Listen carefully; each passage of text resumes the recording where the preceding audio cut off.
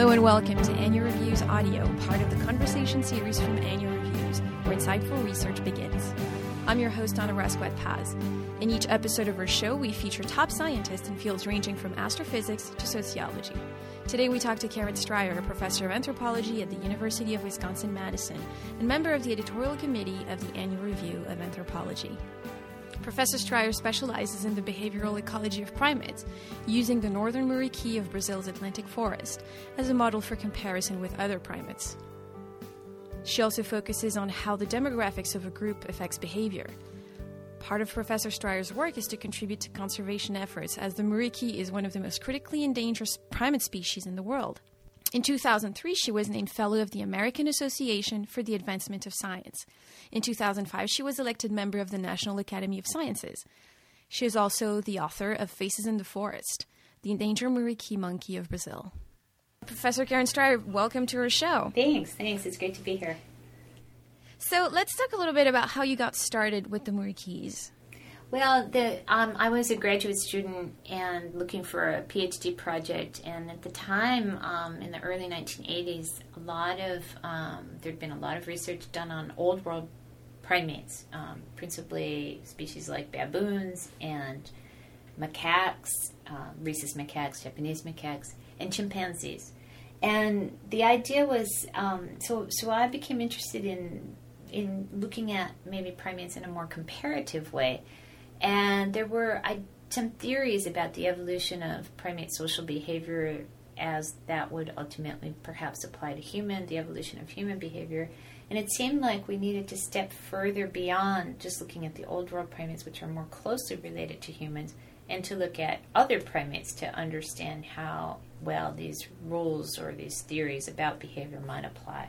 And so the muriquis represented a really interesting comparative kind of test case, because what was known about them at the time was that they was pretty much from their morphological characteristics, and so people had studied museum specimens, and we knew that they had teeth that were the kind that you find in primates that eat a lot of high fiber foods like leaves. But then they have this mode of suspensory locomotion, which, they swing through the trees really quickly, and which is associated with the ability to cover long distances very quickly, and that you would use that would be a mode of locomotion advantageous to exploiting widely dispersed patches of fruit. So this dichotomy between half of their body was built for leaf eating and the other half for fruit eating set them up. It's this great comparison for models about the evolution of social behavior based on the kinds of foods that primates eat, because either they were leaf eaters or fruit eaters, and that would let me test these hypotheses about whether their behavior was also predicted based on their diet. So can you describe them a little bit for us physically? I mean, you mentioned the teeth, but let's talk a little bit about their size and how this influences their social behavior. Well, so they are they're big furry animals. They weigh about between about 10 to 15 kilograms. They have bodies. They're closely related to spider monkeys, and a lot of people have seen spider monkeys in zoos, although you've probably never seen a muriqui in a zoo because they're only found in Brazil, and they're so critically endangered that they're not found in zoos. But they have long arms and long legs, and they have prehensile tails, and perhaps the two most distinctive characteristics are that the males and the females are the same body size, and they have the same sized canines, so they're what we call sexually monomorphic, and that has implications for social behavior, because it implies that males don't have any physical advantages over females, and so in contrast to most other primates where males are a bit bigger than females and have larger canines, in muriquis they don't. So that raised the question of whether females might be more liberated or more independent and less have less need to be concerned about being attacked or coerced into follow or subordinate to the males. And then the males also have very large testes relative to their body size, and this is thought to be associated with sperm competition. Large testes can produce larger quantities of sperm and at more frequent intervals. And it implied, together with their body size dimorphism and their canine dimorphism, that maybe the whole system of competition in the muriquis was very subtle, and that they would actually associate, have more peaceful relationships with one another while they were at the same time maybe competing at the level of sperm instead of actually in terms of monopolizing or through overt aggression toward one another. So the muriquis are an endangered species. Can you tell us a little bit about the challenges that they faced? Well, they are critically endangered, and part of that is because they are endemic to the Atlantic forest of southeastern Brazil, and the species that I studied, the northern muriqui, today it's restricted to the states of Minas Gerais and Espírito Santo. And altogether there are only 12 populations known to exist of this species today, with a total population for the whole species is less than 1,000 animals. And what happened in this part of Brazil years ago, pretty much beginning with the initial colonization and of the Europeans, was deforestation, and this is a productive part of the country in terms of farming. And so a lot of the Atlantic forest was cut for farms and pasture land, and consequently that's just destroyed, reduced the habitat. So and then there's also a lot of people living in this region, and that meant that the animals were hunted historically as well. So now they're protected, and what remains of the Atlantic forest is protected, and I was really lucky to go to work in one particular forest fragment that's less than 1,000 hectares in size, and it had one of these last remaining populations of muriquis. Can you tell us a little bit more about that, about specifically the place that you work in? You say it's a private space. Can you tell us a little bit more about that?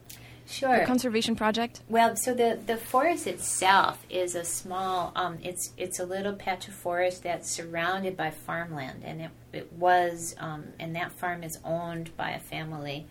And the owner, the patriarch of the family, when he bought this land in the 40s, promised his predecessor on the land that he would preserve the forest and protect the muriquis, and he basically did that.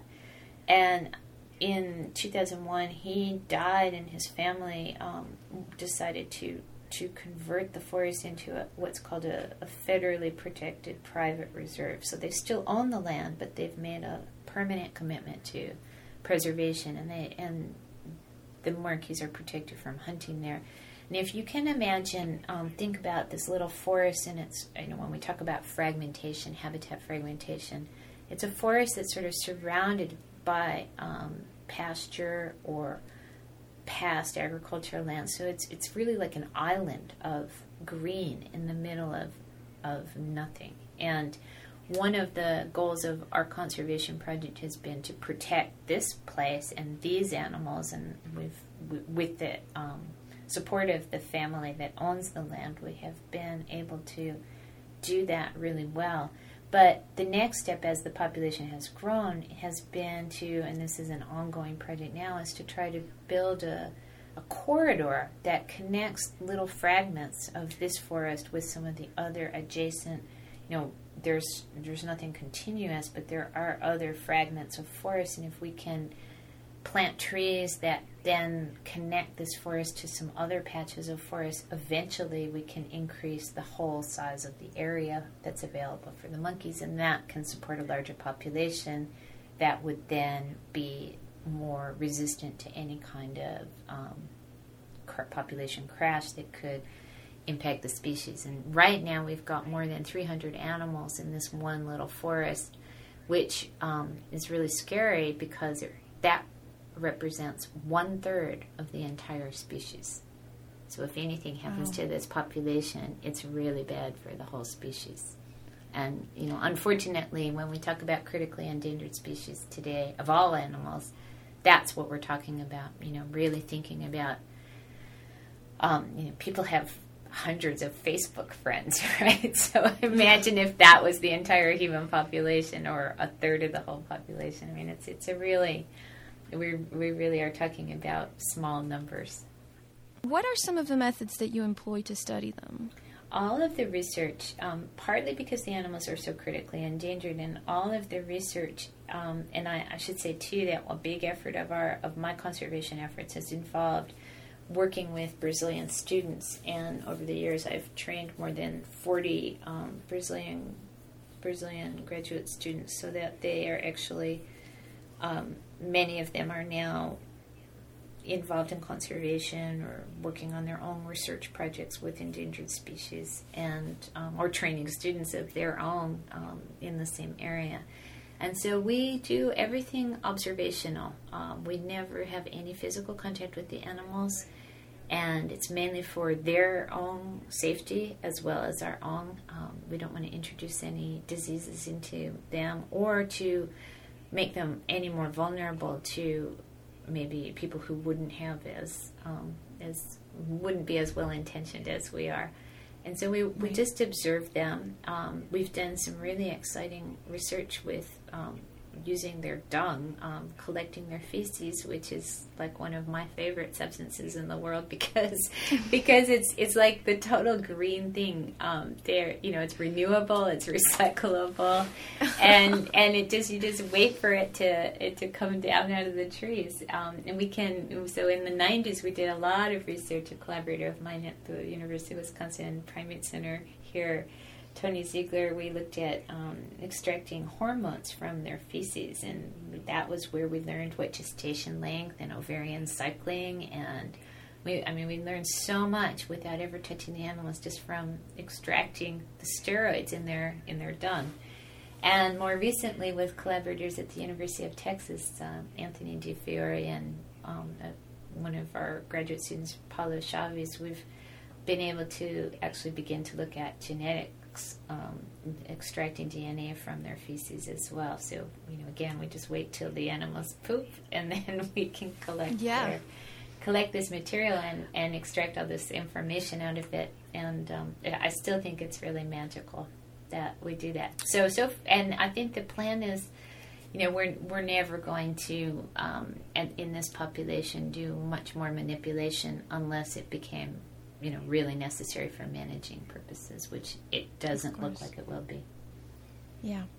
So let's go a little bit more into detail about the role of females in the muriqui groups. You mentioned that a little bit earlier, that it's obviously because of their size, it's an egalitarian society. Mm-hmm. So how much more can you tell us about this?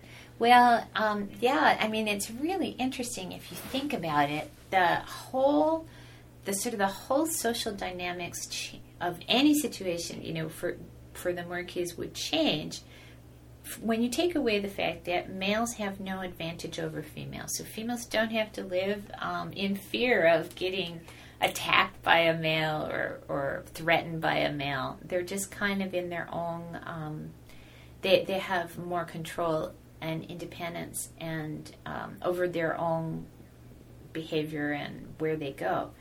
In muriquis, the females disperse from their natal groups. So in contrast to a lot of old world monkeys, but more similar to chimpanzees and many other new world primates, the females leave their natal groups and the males stay in their natal groups for life. And so right away the females are independent. They grow up and they usually leave their moms, and they often will go off into other groups where they might have sisters or other females that they know, but they're really on their own. But then for the once they stay in their groups, or their mothers get to stay in their groups with their adult sons, for their entire lives too. And so these females have can have a lot of influence over their sons' futures, as well as helping prepare their daughters to become independent. you actually wrote an article for us about 4 years ago in which you discussed the effects of kin on the life of primates. Mm-hmm. You just mentioned dispersion a little bit, group dispersion. How does kin affect reproduction and maternal investment among muriquis? Well, so because in a society where usually you would have mothers, if they have daughters, and then when their daughters reach puberty, which we now know is about 6 or 7 years of age, on average they usually leave their natal group, and so that's relative to their body size. That's pretty late to be able to. It's like the females have to stay, and they have very slow. It takes them a long time to mature, and then they have slower life histories and maybe longer lifespans relative to their body size because they are doing everything more slowly, maybe to prepare themselves better to maybe related to the fact that they're pretty much on their own once they leave their natal groups, as opposed to in societies like baboons or macaques, where females, those are matrilineal societies where the females stay in their natal groups for life, and they're overlapping generations. So, daughters are surrounded usually by their mothers and their sisters and their aunts and their grandmothers sometimes, and so they have this huge support network, which really helps them. But with species like the muriquis, where the females disperse, this has it's correlated with their other aspects of their life history. And I thought that pulling that together in a comparative perspective for the annual reviews would be really interesting, because we often the different pieces of the puzzle, but maybe not put together that often. And the muriquis really got me stimulated and interested in these questions because of the fact that the females are dispersing from their natal groups, and that the core of the society, the kinship in their society, is really based on two things. One being male relationships, because the males live in their natal groups with their fathers, their brothers, their uncles, and their sons, and so they get multi-generational access to male relatives, and this is something that again has come out from some of the paternity study of the importance of their mothers, because adult sons are living with their mothers also for life, and their mothers become grandmothers to their kids, and potentially maybe helping them meet females in there and get access to females as mates as well. Yeah, and this is part of work that you've done, that you've actually published some of the findings recently in the proceedings of the National Academy of Sciences. So can you tell us a little bit more about that? The influence of mothers on their sons' reproductive success. Well, so which is crazy. Well, I mean, it's not. It's sounding crazy, but just for a minute, it actually makes perfect sense. So the paternity study was really exciting, and I really want to credit my collaborators in that project, Tony DiFiore and Paulo Taves at University of Texas in Austin, because they're the ones who did all of the laboratory work and were able to generate the data that were then possible to really interpret from what we knew from behavioral observations, were that these males are just really tolerant of one another. Mating behavior, and again, because the males are related, and because they don't have hierarchical relationships, they don't fight with one another, and because they don't monopolize or dominate females. We sometimes see in nature, in the wild, we'll see a female mate with 5 or 6 males in close succession, and the males are just waiting their turn peacefully. And this is completely different from what you see in most other primates. It's really unusual. And so we predicted, from the behavior, we always wondered how much of this would be, is this really as sort of carefree and pretty much evenly distributed as it seems, or are we missing something, something going on behind the scenes? So it was really exciting to get the actual genetic data from this first study, and to see that, yes, indeed, the behavioral data was consistent, the behavioral data were consistent with the genetic data that showed that we could actually say that, yeah, compared to other primates, we had, I think, 22 infants that we looked at their paternity, and those 22 infants had 13 different fathers between them. So there was not one male monopolizing most of these kids. It was really everybody, lots of the males were getting reproductive opportunities. And so when you look at it from the male's perspective, I think one male had 4 kids, and a couple of the males had 2 kids, and the other males had 1 kid. And this was just over a few-year period, so it's a small sample size for a start. But when you look at, and so that was reassuring, that pretty much what we were seeing with the behavior was actually what was happening at a genetic level. But then if you step back one generation and you look at it from the perspective of the mothers of these sons that had the kids, the fathers of these babies we were looking at. Mm-hmm. So they're the grandmothers of those babies. There were only 4 females that accounted for 75%, or they were related to 75% of the infants, of their grandkids. So at the male level, the sons are just mating as much as they can and getting whatever fertility they can get. But the grandmothers are actually, just a couple of them were consolidating most of this reproductive success. And that makes sense, again, if you think about it from the perspective of the grandmother. So let's say we'll call them the mothers. So you're a mother and you have 1 son, and she has 4 kids. So you end up with 4 grandkids, right? You could be another mother and you have 4 sons, and each one of those kids has 1 offspring. Well, you still end up with 4 grandkids. So from the grandmother's point of view, it doesn't matter whether you're getting all your grandkids through 1 kid or through different ones of your kids. And that may be from the perspective so that there actually might be more reproductive monopolies going on, but they're not happening at the level of the males, the fathers. They're happening through the grandmothers. And this is something that we need to explore more with more data and larger sample sizes. But it did raise the question of what were these grandmothers, or what were the mothers of the fathers doing to help their sons?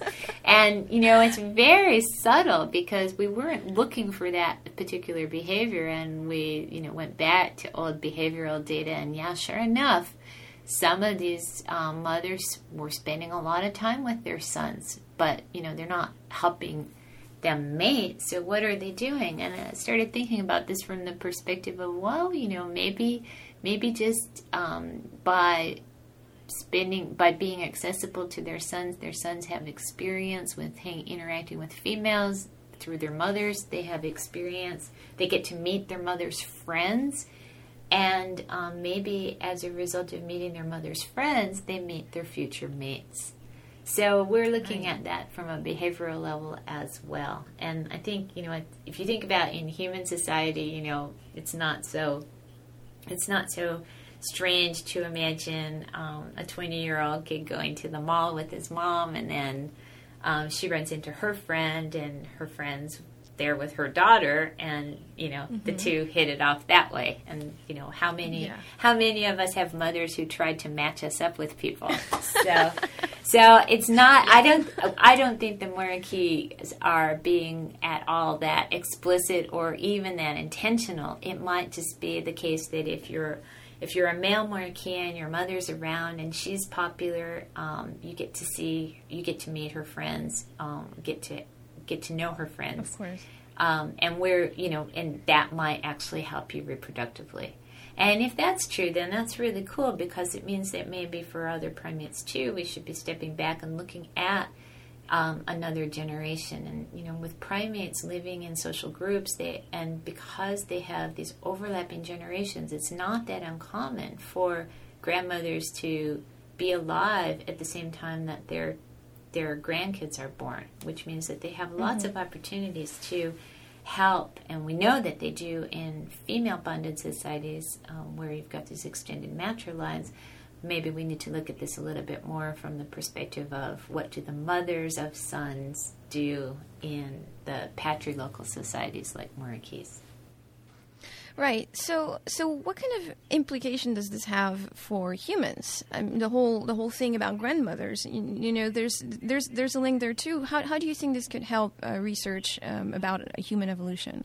Well, I think it's really important to separate out where it can and where it can't help. So one thing that is still turns out to be true, and it's true in muriquis as well, is that we don't really see evidence of menopause, females living well beyond their reproductive years like we do in humans. That seems to be a uniquely human characteristic.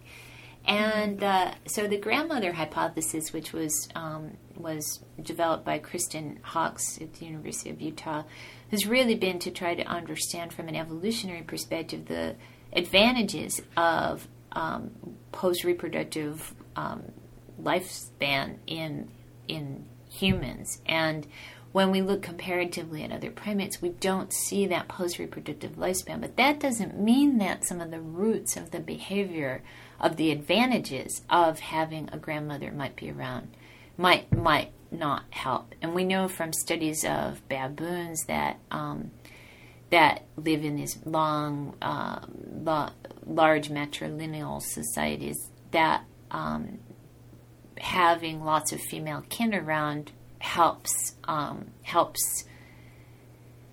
kids do better. They survive. They have higher survivorship, and they have higher reproductive success themselves.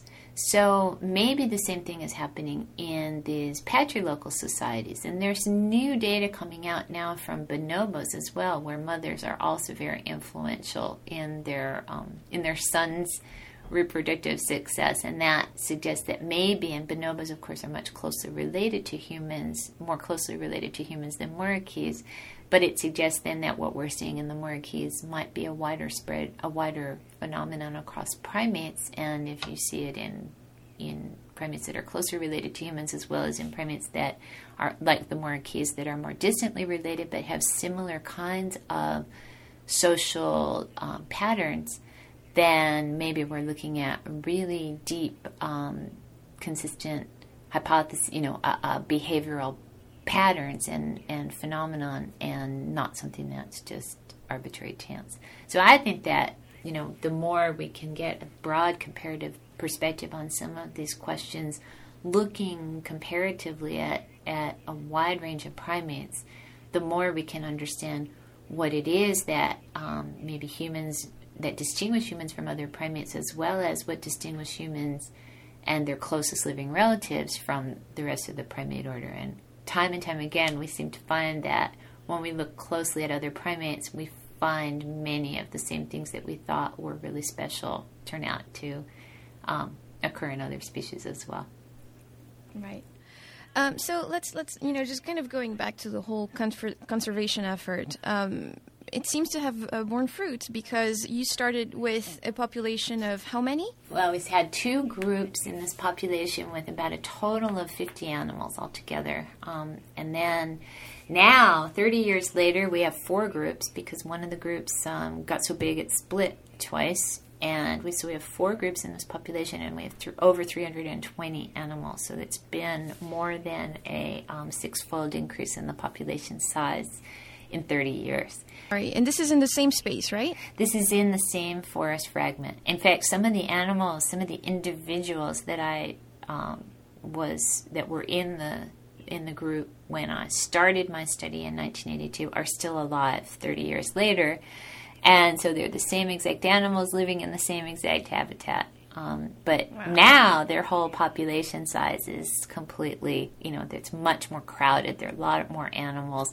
And the growth in the population sizes probably reflects a combination of increased, over time, the benefits of protecting the habitat, prohibiting hunting, and just giving the monkeys a chance to recover their population and so reproducing at a high rate, which is still slow. It's every 3 years their birth interval, but they had very low mortality for a long time, and that helped their population grow, catch up a little bit. So now they're living in the same space, but now there are a lot more animals. And so, part of what we're doing now is trying to monitor to understand how demographic changes affect behavior. And through that, we're getting a better insight into which parts of their behaviors seem to be really conservative, really hardwired, or very,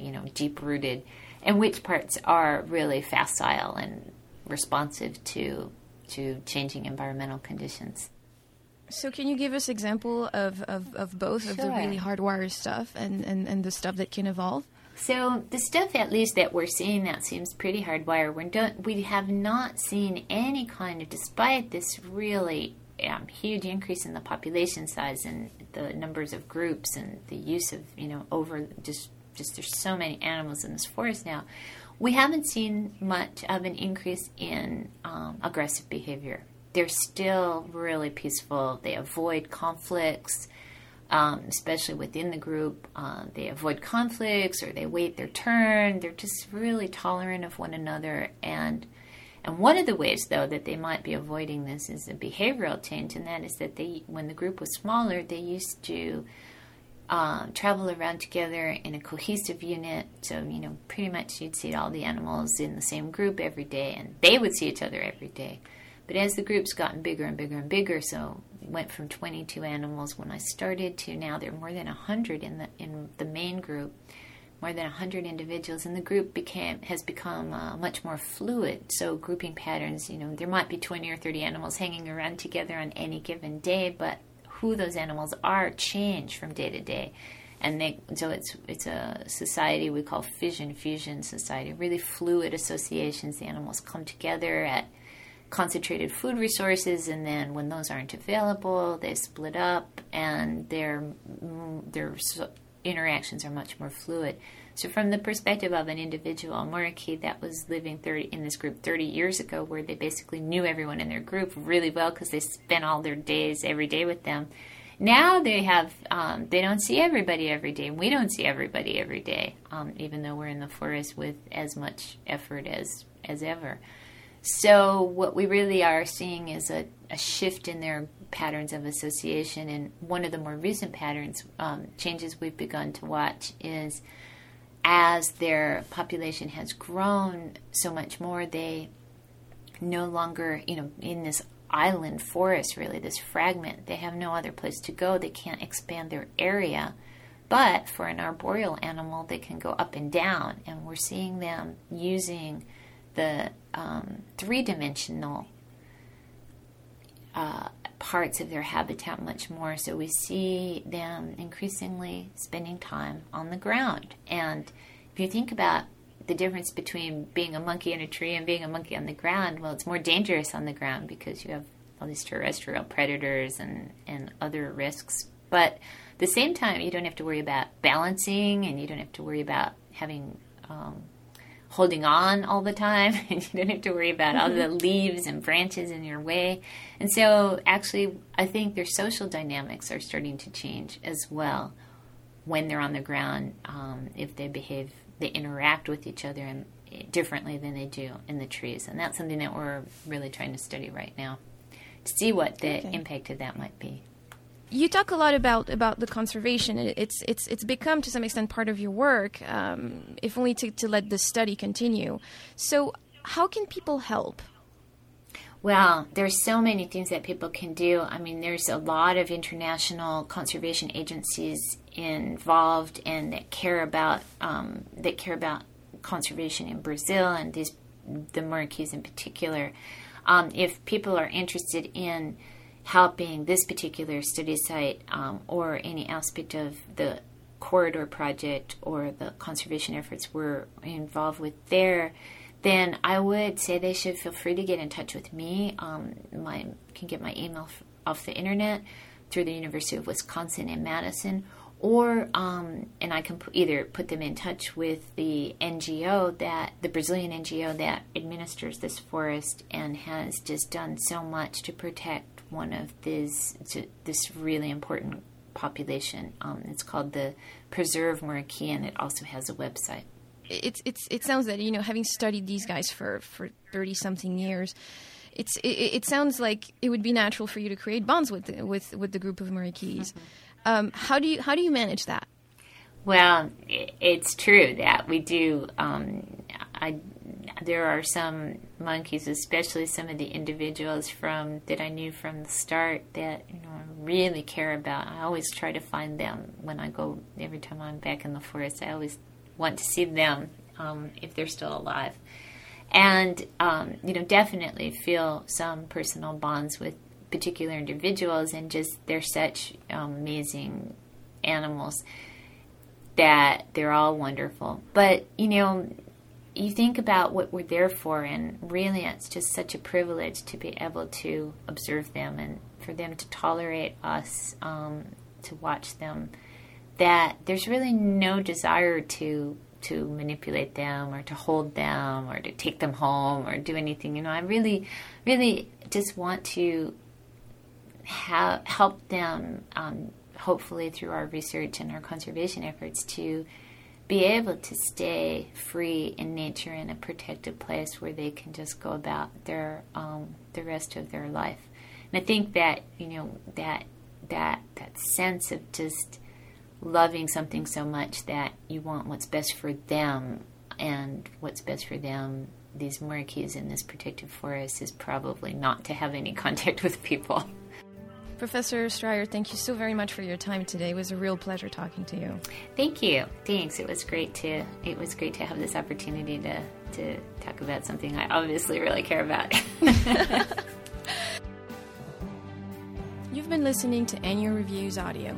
For 80 years, Annual Reviews has guided scientists to the essential research literature in the biomedical, life, physical, and social sciences. Learn more at annualreviews.org. I'm Anna Rascouët-Paz. Thanks for listening.